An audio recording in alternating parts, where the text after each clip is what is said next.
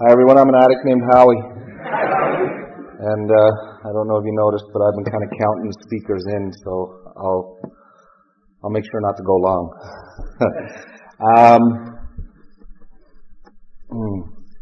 So I'm really, really thankful to have this opportunity.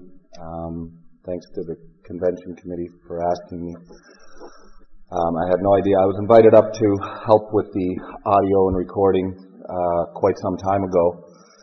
And that was it. I was happy being behind the scenes. And about 3 weeks ago, I got an email inviting me to share. And so here I am. And how interesting the topics, and especially the reading portion of the topic. Because without hearing that, I was going to, probably talk a great deal about my 8th and 9th steps. And now I'm thinking a little bit more about something that's more current and more relevant to an opportunity for me to think about self-acceptance and forgiveness in a bit of a different light.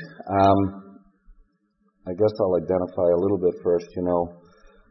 Beyond I'm an addict named Howie. I came up in a relatively,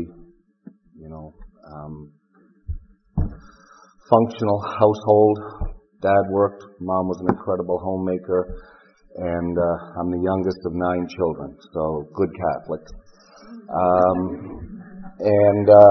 So I was always treated a little bit like with a little bit of preference, I guess, by my mother. I guess the baby always gets that preferential treatment. I don't know. I was on the receiving end of it, and I liked it. Anyway, I learned early on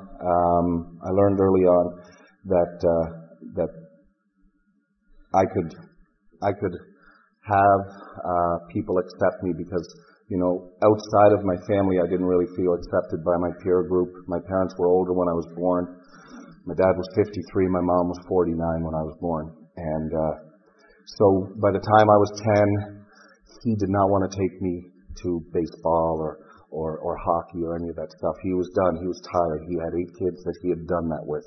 And so I never really had that opportunity to kind of bond with my peers. And so I learned at around the age of 10 that if I had money, my friends would want to hang out with me. So it was about arcade games at that time, like 9, 10 years old. So I would steal money from my folks, and I would be the guy that had the quarters for the arcade games, and people wanted to hang out with me. And so I realized that having things, all of this stuff, by the way, I only know through step work. I realized that by having things, I would attract people into my life. And somewhere around the wonderful age of 12, I found the ultimate way to change my feelings was by getting high, and that started and it continued for a very, very, very long time. We all know how that story ends. We come to an NA meeting, right? So in recovery, not long after I got clean, I became involved with a young lady in our home fellowship back in Central Nova, and it seemed quite wonderful, and it seemed like a really good fit, and we get along great, and we still get along great. It didn't have the legs to last. Now,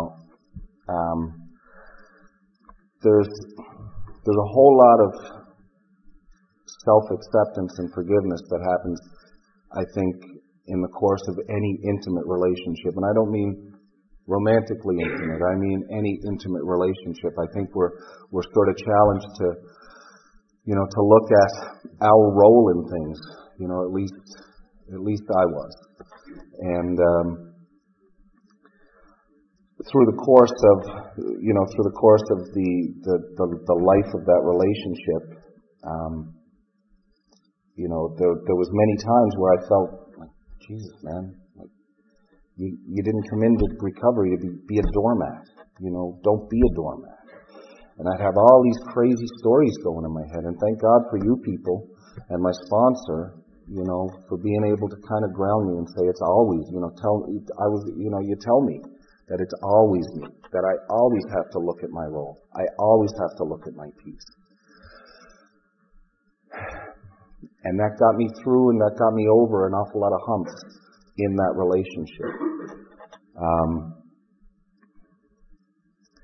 It came to pass that it didn't last. It didn't have the legs that it needed to go on. And in early June of this year, we parted company. And so, you move on, but it's difficult to do in a small area, right? You move on, and you try to avoid each other, and you try to do those things that allow you to maintain a little bit of self-preservation. So now I'm not that recovered, right? I'm not that recovered. It goes like this. Within a pretty short period of time, she started dating somebody who got clean with me about a week behind me, and that hurt. I felt betrayed. I felt betrayal like I haven't felt in such a long time. Now it's bullshit, and I know it. I know it's not real. I have no business being concerned with anything that they're doing. Nothing. But I can't stop the feelings, right? I can't stop the feelings. For the record, I'm doing okay now. But we'll go back a month, and it stung. And it stung every day. And I went into that foolish obsession mode. I'll tell you, my dad had a little friggin' white poodle dog. And the family had this kind of mangy Heinz 57. And the little white poodle dog he was like the baby of the family. He always got the preferential treatment. He always got, the best bone from the table. He always got the best leftovers from whatever. And for a minute, if he had the pork chop bone and the old mangy dog, Major, God love him, if he, whether the little guy wanted it or not, as soon as the other dog made a move toward it, he'd lose his mind. He'd go nuts. You can't have that. That's mine. There's a pretty powerful analogy to my story there. And it's about a sense of betrayal. And while that's not a primary emotion, it definitely isn't terribly far from it. And I've done a lot of work with my sponsor and a lot of work in step 8 and 9 around identifying, the place that this is coming from. And instead of looking at it as the challenge that it's been, I have to look at it as an opportunity to put into practice, maybe for the first time, an act of forgiveness against somebody. And this is stuff that comes with me from the street. Like, you just don't do that. You don't mess around with your buddy's woman. Doesn't matter if he's with her anymore. Right? That's dead world bullshit. I know that. Intellectually, I know that. Emotionally, I couldn't stop feeling betrayed. And I had to work really hard. So Narcotics Anonymous is the vehicle that I used to get through that, And I hung on, and I didn't share it at meetings because, again, it's a small fellowship down there, right? And I felt like I was being isolated. I felt like there was this division of them and me. And, I lost a little bit of my identity when that relationship ended. And so that coupled with that that feeling of division, I kind of isolated a little bit, Now I have 3 sponsees that I work, that are, all 3 of them, thankfully, are working the steps. So that was a really powerful lifeline for me. One of them is on the tail end of the first step. One of them just finished step 6, and another chap is just starting step 3. So having the opportunity to go through those, we meet usually every second week or whatever. But again, I say that because it's the principles that are buried in the steps that kept reminding me, this is not yours. This is you're powerless over these feelings. How you don't have to act out in this way anymore. Just because you're feeling this way, you don't have to display that behavior. I hope that at some point when I'm 20 years clean or 25 years clean or whatever, that those feelings don't even enter the equation. That's my hope. My hope is that the feelings don't even enter the equation. That I'm just able to separate what's right and leave it.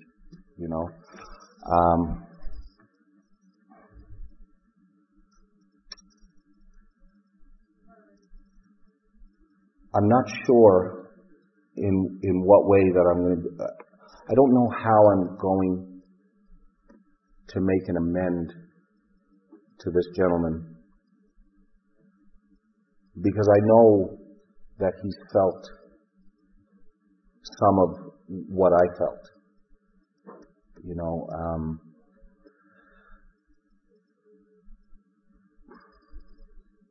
But the opportunity will present itself. I know that my higher power will make that happen. I will just have to be, vigilant in trying to stay out of the way and just allow that process to be exactly what it's supposed to be. I have faith in the program. I have faith in the way that the steps are laid out in such a magnificent progression. So I'll let that time come, and I'll let that happen without trying to control it or force it or manipulate it or make it mine, make it about me, because it's not about me. I owe him an amends. I've said some things under my breath that I really wish I hadn't. I've had some thoughts in my heart that I really, really wish I hadn't. My 6th step reminds me constantly that it's not me that's responsible for making these things go away, that it's with the cooperation of my higher power, that I get the opportunity to start looking at the world through a different set of eyes. I don't have to be that guy anymore. I don't have to be you know what I mean? I don't have to be that guy.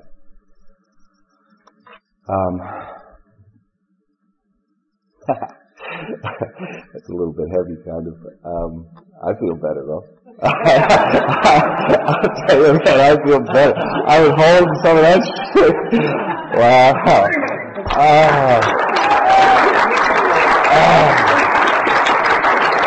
Yeah, I feel better. So yeah, I didn't really plan on coming in here and dumping any of that, but it's okay. So I'm just gonna close up with my thoughts on step 8, step 9. They're both living steps. The list is alive. It's constantly growing. No matter how vigilantly I work step 10, I'm still adding names to 8, and I'm still looking for opportunities in 9. And I suspect that will be the way until I draw my last breath. But having the opportunity to be part of the process, is I keep seeing new parts of my personality. Really with each passing day, with each passing trauma, like I just described, with each passing opportunity, I see different parts of my personality, as I think they probably really were before I realized that I could buy people. You know? And I don't want to be that guy. I don't want to be that guy anymore that has to go around thinking that in order to have you in my corner, I need to buy you. I need to have the quarter for the arcade game, or I need to have the money for the dope, or I need to have the dope on the table and say, "Come on, let's party." I don't want to be that guy anymore. I just want to be wanted and accepted for who I am, and it's through the process of the steps and learning how to forgive myself for crying out loud. You know, that I'm able to do that. Yeah. I love Narcotics Anonymous. I've been of service since the minute I walked in the door. And I just don't know how to express my gratitude enough. So I feel like the actions that I take, I want those to be a reflection or an expression of my gratitude.